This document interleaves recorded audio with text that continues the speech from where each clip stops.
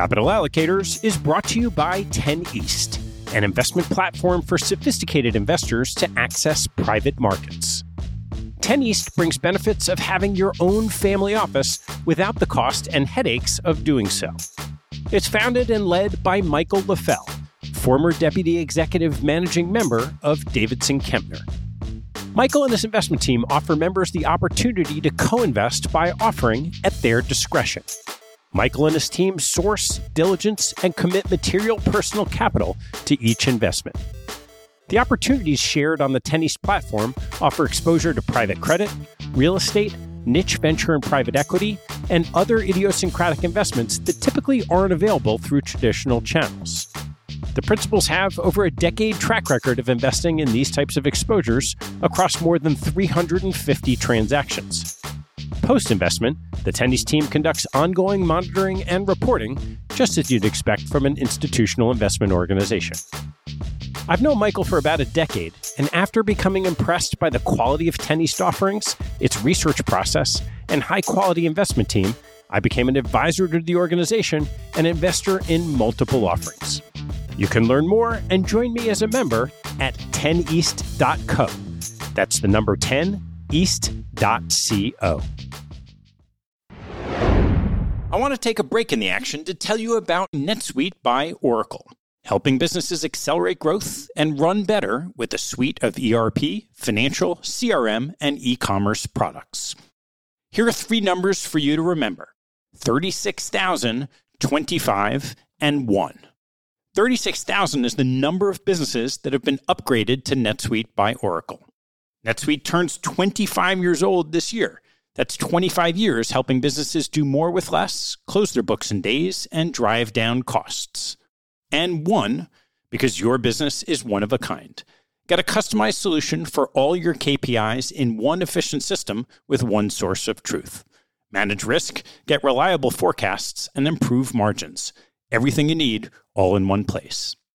Right now, download NetSuite's popular KPI checklist designed to give you consistently excellent performance, absolutely free at netsuite.com/allocators. That's netsuite.com/allocators to get your own KPI checklist. netsuite.com/allocators. And now, back to the show.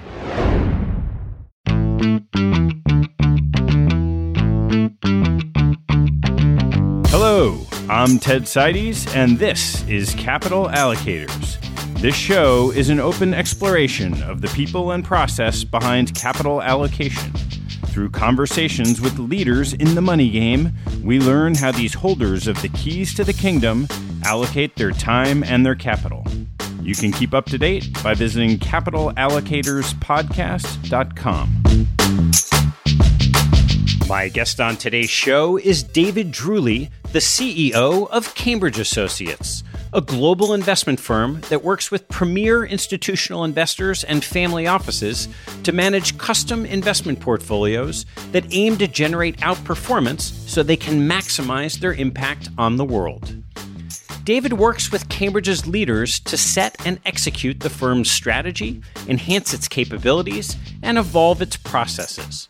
He brings a quarter-century of investment experience to the role, including a 16-year tenure at Cambridge. Our conversation covers David's path from value investing to Cambridge Associates, including a key early career lesson in calibrating risk tolerance. We discuss the history of Cambridge Associates, key characteristics of generating great investment returns, the manager selection process, and David's take on co-investments, long-only managers, hedge funds, fixed income, innovation, and future opportunities and challenges for the business. Please enjoy my conversation with David Drewry. David, thanks so much for joining me. Yeah, it's great to be here. Well, let's just start at the beginning and how you got started in this business in the first place. Yeah, it's kind of interesting. So when I was growing up, I was very analytical and very competitive. And in my own little world, I was really quite a basketball player. But as a 6-foot person, basketball is not going to go on forever. So as I was thinking about my career as I went to the University of Texas, I really wanted something that I could lean in on the analytical part of my brain, the things that I really enjoyed doing, but something where you still got to compete. And as I came to understand the investment world, I mean, you're competing for value add. You're competing for alpha. It's a scarce resource. So it was really a way for me to redirect my competitive spirit in a way that was natural for my brain. How'd you get started? I was coming out of the University of Texas in the late 80s. It was a recession in Texas. Basically, you had an oil decline. Real estate was crashing. At the time, I didn't know. A lot of my friends were going into commercial banking. Didn't really know a path. I went to a small little regional brokerage firm down in Austin for 3 or 4 years. After that, I decided I wanted to go back to my hometown, Fort Worth, and start running money for friends, family, other private clients in the Fort Worth area. And basically set up a business where I ran value equities for private clients, which was a pretty interesting time to run value equities, especially in the late 90s. And it was really a period where the things I were doing, which was buying stocks that had dividends of 8-10% yields, buying energy stocks that were really depressed, that were trading under book value, buying stocks where you could rip the companies apart and get paid 2 or 3 times. It seemed like it was going to be pretty easy money, but as you came into 98, 99, 2000, these stocks were like generating negative returns, while the dot-coms, the technology, what was the Nifty 50 of that day, were generating positive returns. And it's almost like you got up every day wondering if your business was going to survive another day. The beauty of it is the clients that stayed, and most of them did, and I learned how to really explain what I was doing at that time. The clients that stayed had a tremendous run in 2000 and 2001 when everyone else was taking the pain of a significant market decline. That said, I will say one of the main lessons I learned from that time is that your risk tolerance has to be the lesser of my risk tolerance and time horizon or the asset owners. Because what I found out at that time is we owned really cheap stocks that really ended up paying off, but some clients could not handle being out of favor for 2 or 3 years and ended up firing me in 99 and 2000 and just flipping and going into the stocks that just ended up being carnage in 00 and 01. So it's really not my pain threshold or time horizon. It's the lesser of mine or the client. And this is something I kind of took over as I went to work at Cambridge Associates and started working with clients there. So just on that point, right, that period of time, Julian Robertson folds up Tiger on the same pain threshold issue. What was it in the message that you delivered that resonated for the ones that you were able to keep? The message was really consistently explaining what we were doing, what I was trying to achieve, why we thought these stocks would work out. And people inherently understand that buying cheap assets is better than buying expensive assets. But you have to remind them the asset's cheap. Here's why it can stay cheap for a good while. And ultimately, it comes down to confidence that I knew what I was doing. So a lot of that confidence is built over just relationships, trust, time. You talked about Julian melting down, and that's true. And I'll never forget the day that my memory may be a little bit off on this, but again, I'm a big basketball fan. And my wife and I used to go out to Vegas to go to the sportsbook the first weekend of the NCAA tournament just to watch all the games. It's a phenomenal event, really. And in 2000, they had the ticker going across the bottom of the screen, which kind of is reflective of the time that it was. And I'll never forget looking up and seeing the Russell 2000 value. Again, I don't know if my memory is correct, but positive and significantly positive. I think it was up 2-4%, while the NASDAQ was down 3-4%. And I said, that's the end. That's the end of the bubble. And it ended up being pretty close within a week or two, probably the top of the NASDAQ, and started a pretty tremendous value rally at that point. So you roll forward, and the clients that stay with you had a great experience from there. How did you get from there to Cambridge, which you mentioned? Yeah, so in 01, after we started to get paid back for all our hard work on the value side of things and the clients were whole, I started thinking, I really want to go and do something bigger. And I didn't know exactly what bigger meant, but I knew it meant bigger than running private client money in Fort Worth in Texas. And so a friend of mine and I had been talking, and he suggested going back to grad school, getting my MBA would be a good idea. And so I went back to University of Texas in 01 and got my master's of business. And from there, it was really interesting. I mean, I focused again on investments. I always knew I wanted to do something in investments. I wasn't going to change that. Probably doing investment-related things until I'm not here anymore. But I really had the good fortune of meeting someone that changed my life. And I did an internship at Teacher Retirement System of Texas. Worked there for my last year while I was in school. And there was a gentleman there, Jim Hilly, who was the CIO. He's now the Chief Investment Officer at TCU.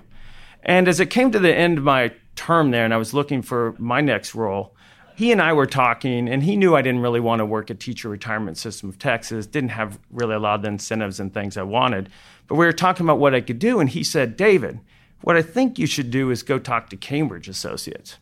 I'm like, Jim, I have no idea who Cambridge Associates is. I have no idea what Cambridge Associates does. And he told me, and I said, well, that's great, Jim, but why doesn't Teacher Retirement System, Texas teachers, use Cambridge? He goes, well, they're really good, but they charge premium fees. We can't get the state to approve it. And it just so happened that Cambridge was on campus. Bruce Myers and Craig White, two colleagues of mine, were on campus at Texas that year because we were building out our Texas business. And they wanted people that didn't mind traveling to Texas to work with the clients. And they also had longer range plans of opening up Dallas office.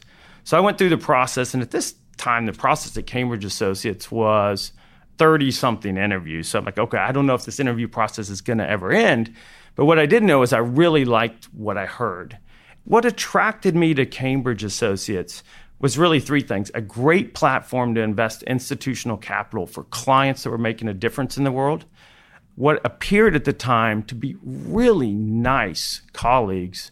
And the third thing was no conflict. I wasn't going to have to push product, which was very important to me. And to this day, we still have no product, which is still important to me and it's important to my colleagues. So let's circle back to you hear about Cambridge for the first time, kind of the history of Cambridge Associates as an organization, and take me through to when you joined, and then we can roll forward to what's going on today. When I joined, it was a bit of an inflection point, I think.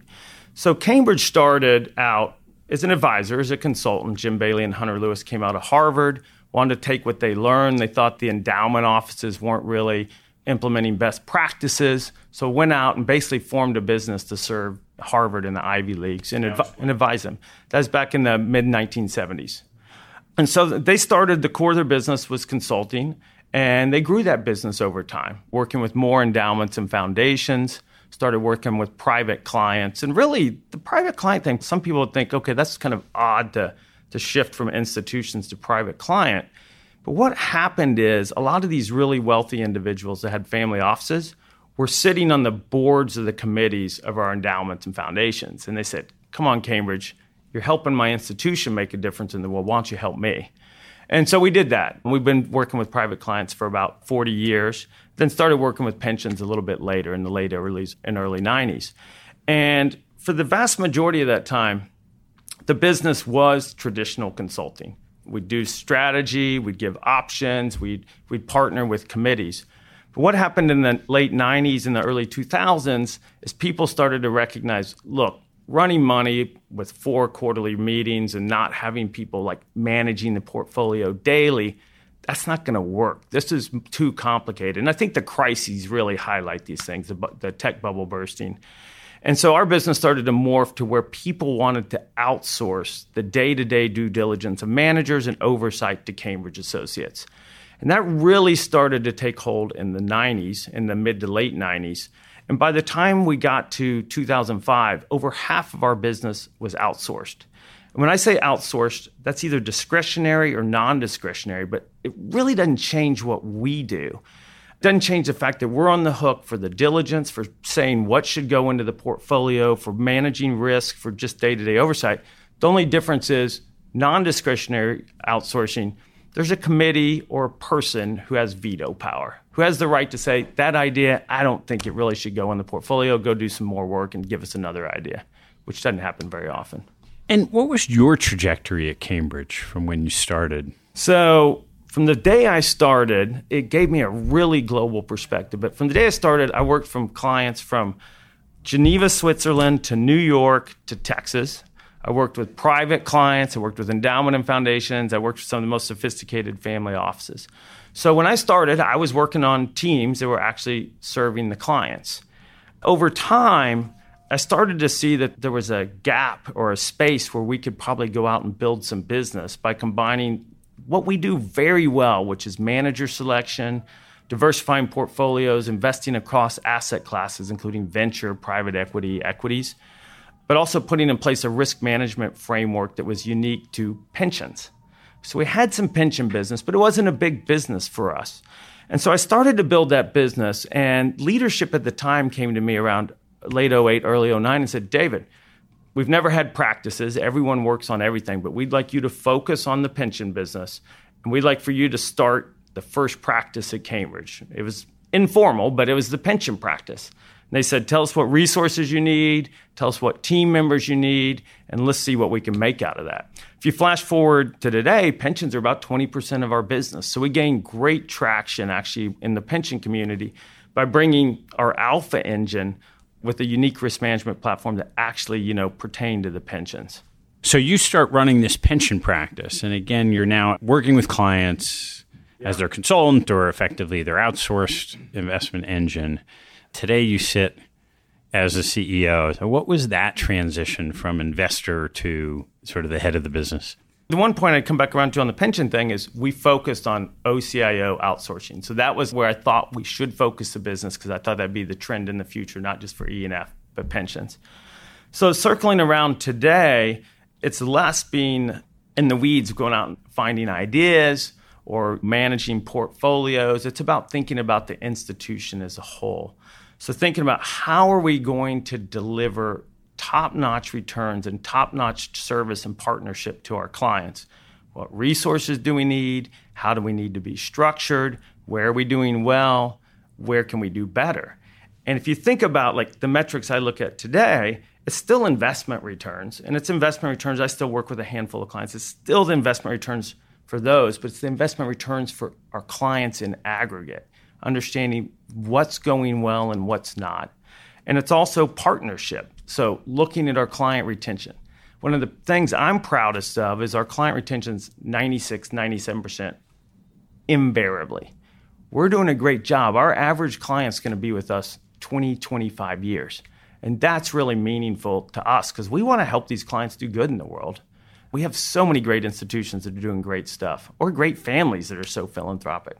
So when you're serving so many different types of pools, and then we have pensions, endowments, foundations, high net worth, family offices, if you were going to go out and pitch for a new business for a new client, what's the Cambridge Associates pitch? The pitch, I would say, is, look, to generate the best returns, one, you need to diversify. You need to be equity-oriented. The second is you need to be able to go out and find managers that add value. And we know from 45 years of doing this what it takes to go out and do that. And the first is network. You have to be in the flow of ideas, and you have to be in the flow of ideas early. So that's why we have 11 offices across the globe with 275 senior investors that are out there in the flow of ideas. You got to have elbow grease. You got to be able to do the work. The work is labor intensive. Again, that's why we have a senior team of 275 people. And the third is you got to have judgment.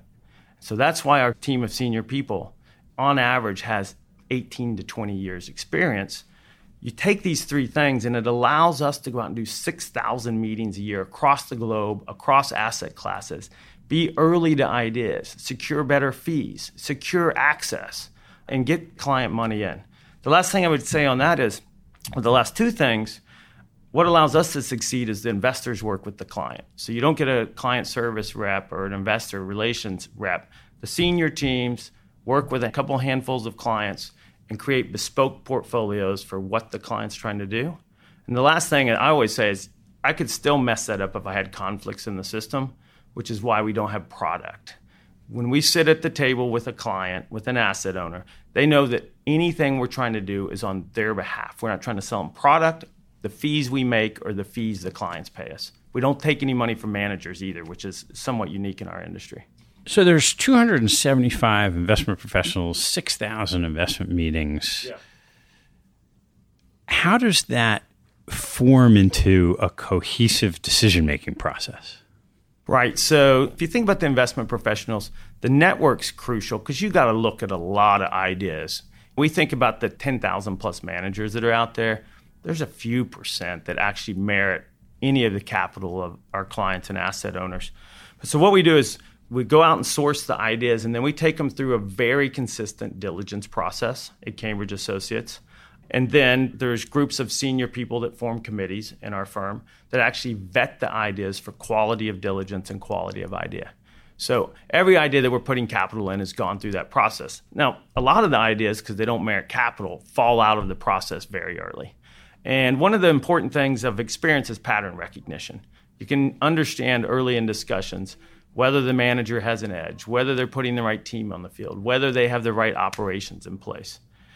The one thing I will say is that I'm very focused on, and if you're in a talent business, I think you have to be focused on, is making sure that our networks are as broad as possible.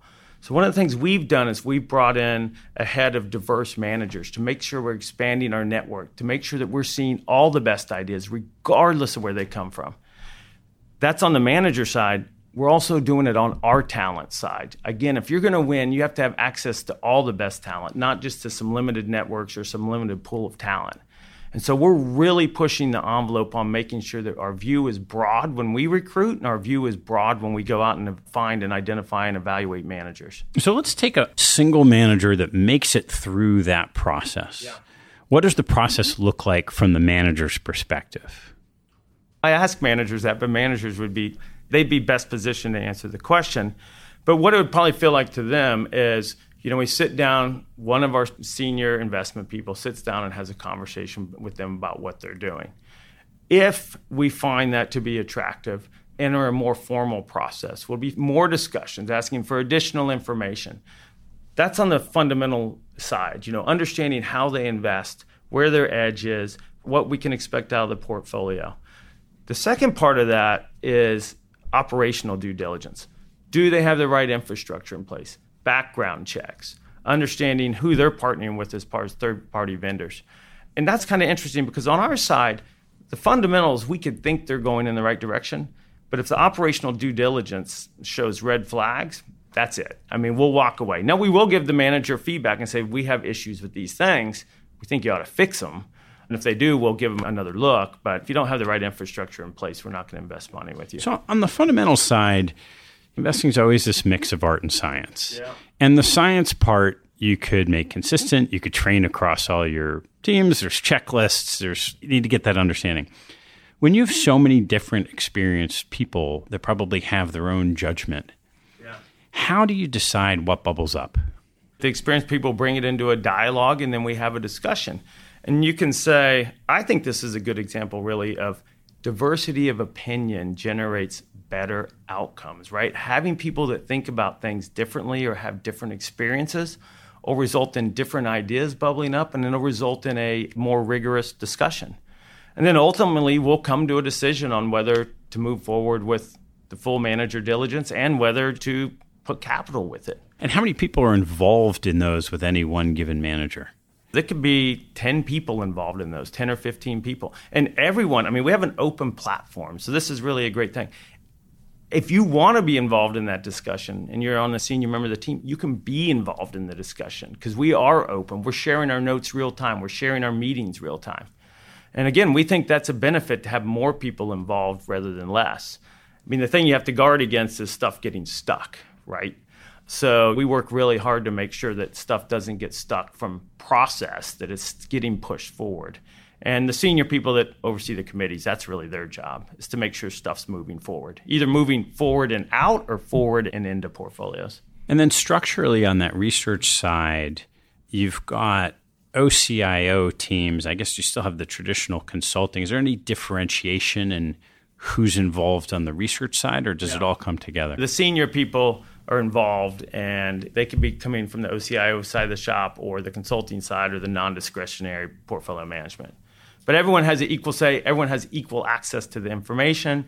Everyone has equal ability to deploy capital into the managers.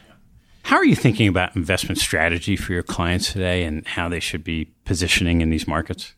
The tough thing in these markets today is that we're 10 years into a bull run, 10 years into an economic expansion. You have pockets of assets that are richly valued. We think U.S. equities, sovereign debt. I just saw a figure, and I can't remember what it was, but it's trillions and trillions of dollars in debt that's paying negative yield. These are not normal times or normal valuations. So the things we're thinking about is how are we going to generate the returns that our clients need to fulfill their mission or their pension obligations, or for private clients to fulfill what they're trying to achieve when you have significant pockets of the market that are overvalued. The thing I would say is we continue to redirect more and more energy into the private parts of the market. And I'm not talking about late stage venture or large cap buyout, which tend to be more richly valued. We're still finding a tremendous amount of interesting things to do on the venture capital side of the things, small and middle market buyout, higher returning infrastructure and real estate, and specifically in China. We're finding very interesting things to do on the early stage venture, both on the IT side and on the healthcare side. We're finding a lot of things to do. The last thing I would say is we continue to evolve. So one of the things that I believe is you constantly have to test how you think about things and how you're operating. And you have to learn from mistakes, because as an investor, you're going to make mistakes. One of the things we used to have a view on was that co-invest didn't make sense. It was pro-cyclical. You're going to do a lot of co-investment at the top of the cycle like 2007. It's going to generate poor returns. It's not going to be good for institutions. Our team on the private side actually did some work and studied, were there pockets of co-invest that actually worked out well? And what they found out is that when you did co-invest with the managers we like, if you did it in their sweet spot, the sweet spot being either sector or industry expertise or size deal, that co-invest worked out very well. When you did the co-invest outside the sweet spot, you didn't generate hardly any returns. Well, all of a sudden, that allowed us to screen this huge volume of potential co-invests we get from managers that we have longstanding relationships with, find things that are attractive. So we built a co-invest team, and we're helping our clients actually do co-invest. So again, trying to be creative and finding ways to generate excess return when you got a lot of headwinds. So on the co-invest, so that process is a screening process, if I heard this right, to figure out which deals are the right ones to co-invest alongside your managers. The right ones to diligence.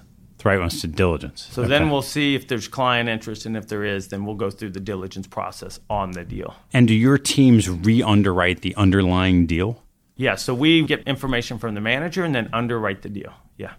How do you assess, once you've screened for the criteria that you've understand, this is the investable universe for us. That's it's right. The sweet spot of the manager.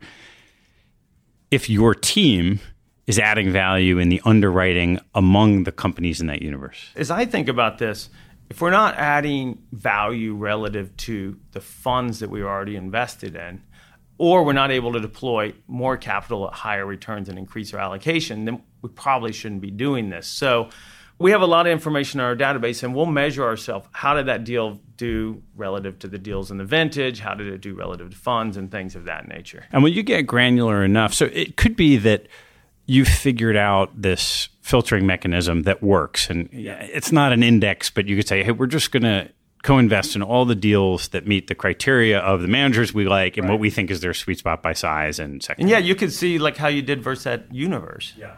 I mean, one of the things too is we'll do it, but certain clients have specific things they're trying to achieve too. So they'll put parameters around what they want to do. They create demand. If it's discretionary, we create the demand. One of the criteria is impact, or MRI. And one of the things we've seen, there's always been a group of foundations, and it's been expanding, that want their values reflected in how they invest, or at least don't want their values trampled on when they invest. And we've continued to see that group grow in the endowment and foundation side of things. What we're really seeing accelerate today is that on the private client side of things. Either when the wealth gets passed down from the wealth creators and from generation 1 and 2 to 3 and 4, or the new wealth creators are very focused on making sure their investments, again, are consistent with their values or are having an impact on the world. And this is an area where we've built out a team of 30 plus people to help work with our clients on that. And it's as big as it is in the US, it's even a bigger deal in the UK and Europe. So again, though, they're co-invest. They're going to look for certain things or certain industries that meet their values. When you're considering the impact portion of that mandate, how do you think about that in the context of what's generally been kind of an asset class-driven asset allocation structure across the whole pool? basically what we do, we'd go through an underwriting with the asset owner and help them understand the various paths you can take in implementing an impact or MRI portfolio, the trade-offs if there are any, and then we would adjust their asset allocation or how you implement that asset allocation to reflect what they're trying to achieve. And is there one way or the other that you see it more commonly done? No, I mean, this is all over the place today. People are doing quite different things. And it ranges from just trying to avoid certain investments to actually proactively putting money into things that they think will have a positive impact on society and the world. Touch on the private markets. How are you approaching active management in just the traditional long-only equity markets? You know, it's interesting. We are still finding the ability to generate significant value add in the liquid markets, specifically the liquid equity markets. There's pockets of those markets which are harder to generate value add, but in the most part, we're still finding the ability to find managers that actually execute very well. Are there certain types of managers you prefer, certain characteristics of those managers? It actually varies by markets. So we would tend in many cases to have a bias towards concentrated, high conviction managers. We can diversify out their idiosyncratic risk. And we've had great success in identifying those managers. But there's certain markets where kind of these 130-30, beta 1, restricted tracking error, constrained tracking error strategies work very, very well. So again, we're open to any type of strategy as long as we can understand what the drivers of value add are. And as long as we are able to continuously monitor and evaluate those managers to understand if their edge is still in place. How are you thinking about the increasing importance of quantitative techniques and artificial intelligence, even just in the long-only equity world? We have significant capital deployed with the managers that are on the cutting edge of the quantitative techniques or AI or the algorithmic trading and investing. So we're very open to that. We're actually doing things inside of our shop to actually help us process information in different ways and help us understand where we might get better, either in the screening process or in the evaluation process. What's your take on hedge funds today? So it's a loaded question because the industry at large has not fulfilled its promise. So I think we could agree to that. What I would say is hedge funds as an asset class, not worth the money. That said, there's 8,000 hedge funds. We think there's 100 to 200 that actually do merit institutional capital and continue to merit institutional capital. If you don't have the confidence you can identify those or access those, I would say you shouldn't have a lot of money in hedge funds. The other thing we're really working on too is in our partnership with these handfuls of managers that we believe merit capital, we want a fair sharing of the alpha. Meaning, we think asset owners should get 65 to 75% of the alpha, at least, and that it's fine for the manager to have 20 or 30%. If the fee structure is in place, is not resulting in an outcome of those ratios of sharing, then we are going to work to get the right fee structure in place, or we'll pass, or we'll move on to something else. So we've been very proactive. I mean, fair fees and lowering fees is a good way to make sure you get some higher returns. I will say, one of the things that's interesting, and we'll see how it plays out, is value investing, especially long-short value investing, has been very volatile over this recent period. And it'll be interesting to see, is that a permanent shift or is it just part of the cycle like it was back in 98, 99, which was, from my recollection, very similar. When you look at that landscape, and pretty common, someone will say, oh, there's 100 or 200 managers that really add value. Markets are pretty efficient. Markets for talent are pretty efficient. And then the other side is, oh, we want to have fair fees. Where does the rubber meet the road when you have the desire to access managers that likely are in demand because there's some demonstration of value add, and then wanting to get a fair deal on fees when the fee is really kind of a matching of that supply and demand? Yeah, well, I mean, fair really is fair relative to the value that can be added. If the capacity is difficult in the manager because of their ability to add significant value, then a higher fee structure may be justified. If it's not, then we need to move on. There is a spectrum there. Some of the best performing managers and some of the longest tenured managers that we invest with, we've actually found good partnership in aligning terms and fees with them. So, I think the good partners and the good managers in the world want to be good partners to the asset owners as well. And one thing we don't hear as much about anymore when people are more focused on fees is is the degree of transparency or opacity in some of these strategies. And where are we today and where are we moving? The bottom line is we require transparency so we can understand what's driving returns, how the returns are being generated, is it alpha or beta? So if it's ill-transparent, we just don't go down the path of investing. Now, we've probably missed some good managers in that case, but that's just kind of one of our foundational beliefs and tenets when we invest capital for clients. And then what degrees of depth does that mean? Because some of the stuff you talked about is sort of structural as opposed to kind of position level transparency. The managers give performance attribution. So we get attribution from all of our managers. What were the big return drivers, relative and contributors? Some of the strategies are more structural. So clearly, no one's going to give us an algorithm, if you will, but they'll help us understand what type of inefficiencies they're trying to isolate, what type of process they have to do that, what type of process they have to refresh the algorithms or bring new models into place to generate the returns. On the fundamental strategies, we get the book. How are you thinking about fixed income markets? You would think that fixed income, well, if you're asking about valuation, fixed income is rich. Spreads are a little bit tight. You have to be in some of the more complex instruments to actually find, I think, interesting risk return opportunities. On the value add side for managers, we still find the ability to add value in high quality fixed income. That said, on our endowment and foundation clients, our private clients, they're not doing a lot of treasuries or corporate credit. It's more on the pension side for some of the de-risking strategies. But we're thinking about the same way. Valuation-based, what role does it play in the portfolio? Can it be a hedge against deflation or recession? And then can you add any value through manager selection? You talked earlier about the importance of innovation. Where are you trying to innovate on the investment process? The things we're constantly doing, and one thing I believe in is to evaluate how you make decisions and how you bring people to the table. And it's not like AI or it's not like big data, which we have a lot of big data, and we're constantly looking through that data to find edges and help us understand where managers can add value. But one of the things we've worked at is making sure that we understand the biases that are in decision-making processes, understand how to create an environment where we can hold each other accountable for our biases.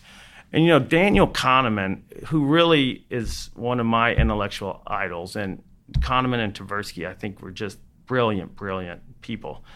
He makes a case often that by understanding we have biases, we can hold ourselves accountable, but that only gets you a little bit of the way there. You have to create an environment where you can hold each other accountable because you're going to have a lot better shot at seeing my biases or helping me see my biases than I am on my own. And just on that front, I think the work that is so powerful in grad school, we didn't have a class on behavioral finance, so I went to the head of the department and said, hey, I think this is missing. Let me design my own class and spend a semester as a class studying Kahneman and Tversky's work. And then I'll come back to you and help you understand how the student-run investment fund can put in place processes and decision-making bodies that'll work better and propose criteria for you to use moving in the future. But I just think that's crucially important because 30 years ago, data was scarce. And I remember when I got in the business, sometimes you'd have stuff overnighted to get information quicker. I'm swimming in information. Our team's swimming in information now. It's not so much what information you get, it's how you synthesize that information and how you make decisions that's the edge today. So I just think understanding these dynamics and how the human mind works is really important. You head off the conversation talking about how passionate you are about competing. Yeah. How do you think about Cambridge's business through the lens of competition?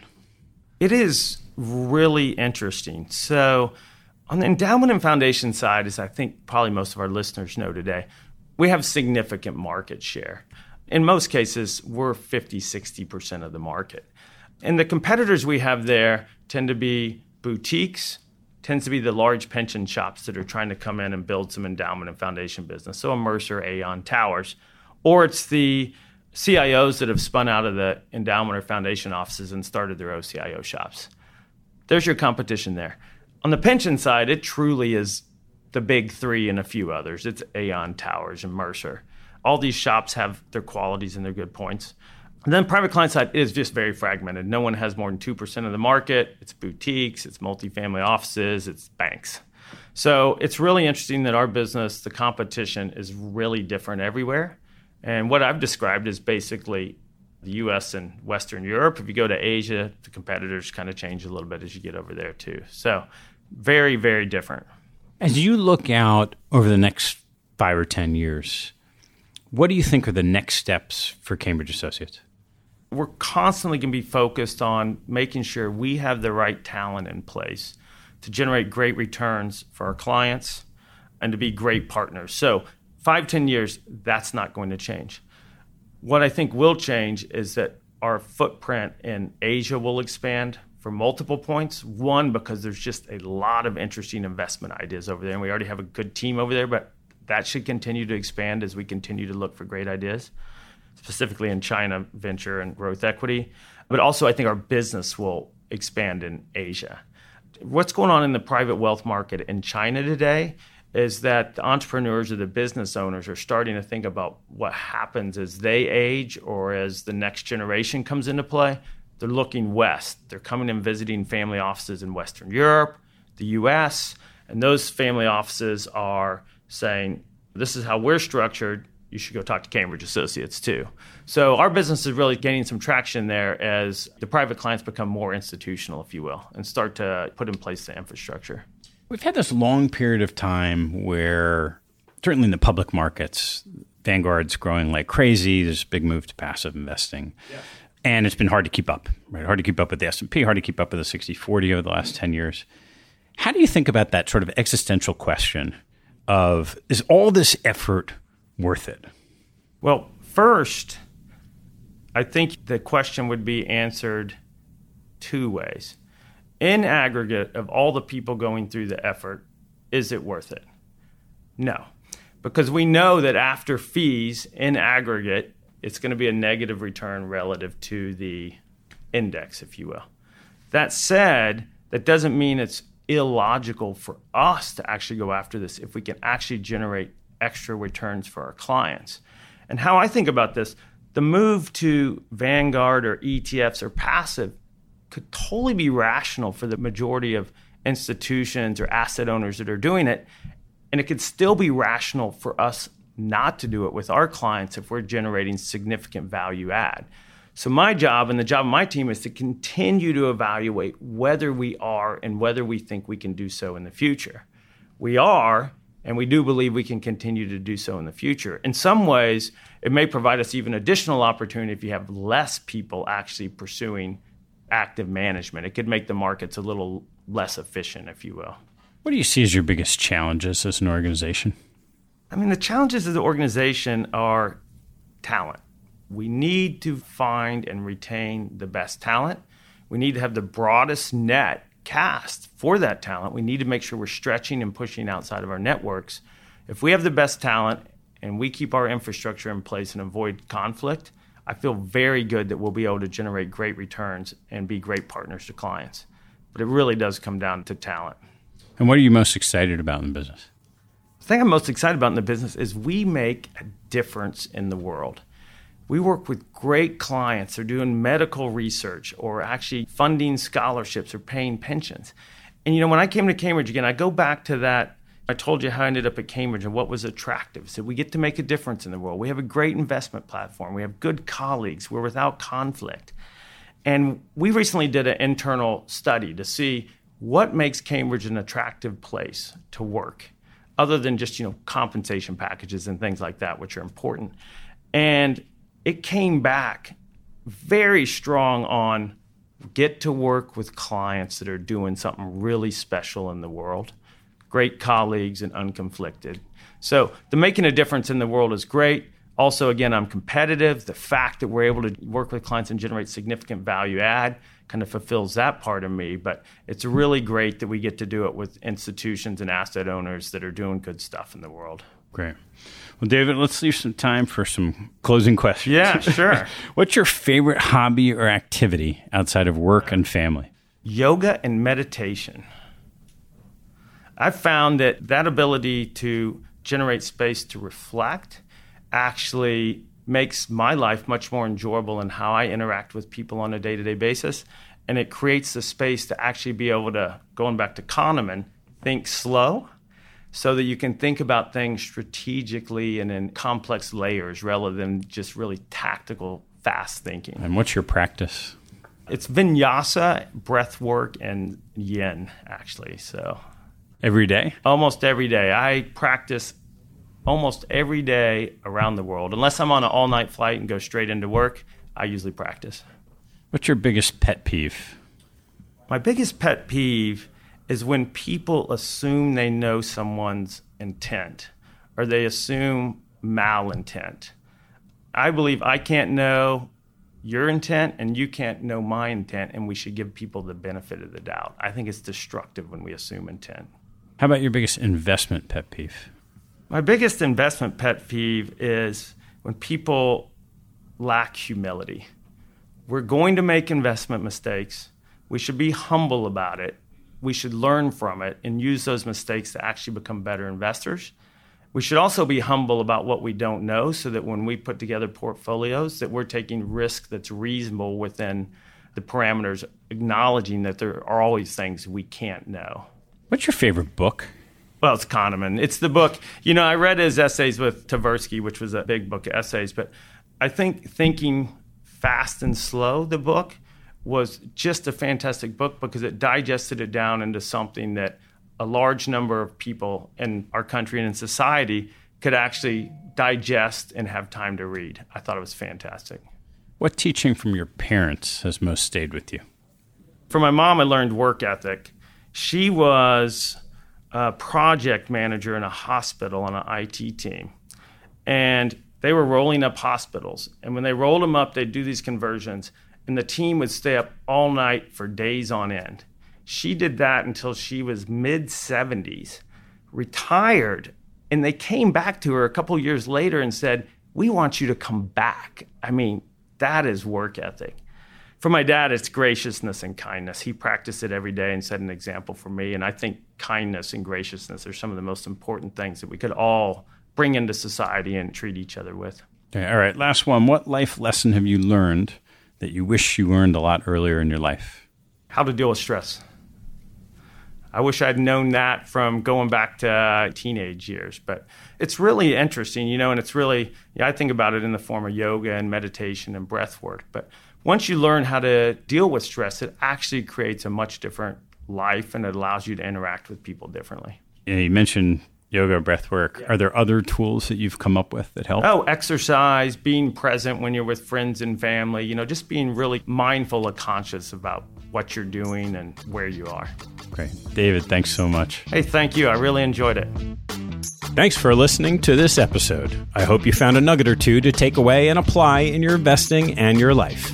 If you'd like what you heard, please tell a friend and maybe even write a review on iTunes. You'll help others discover the show, and I thank you for it. Have a good one, and see you next time.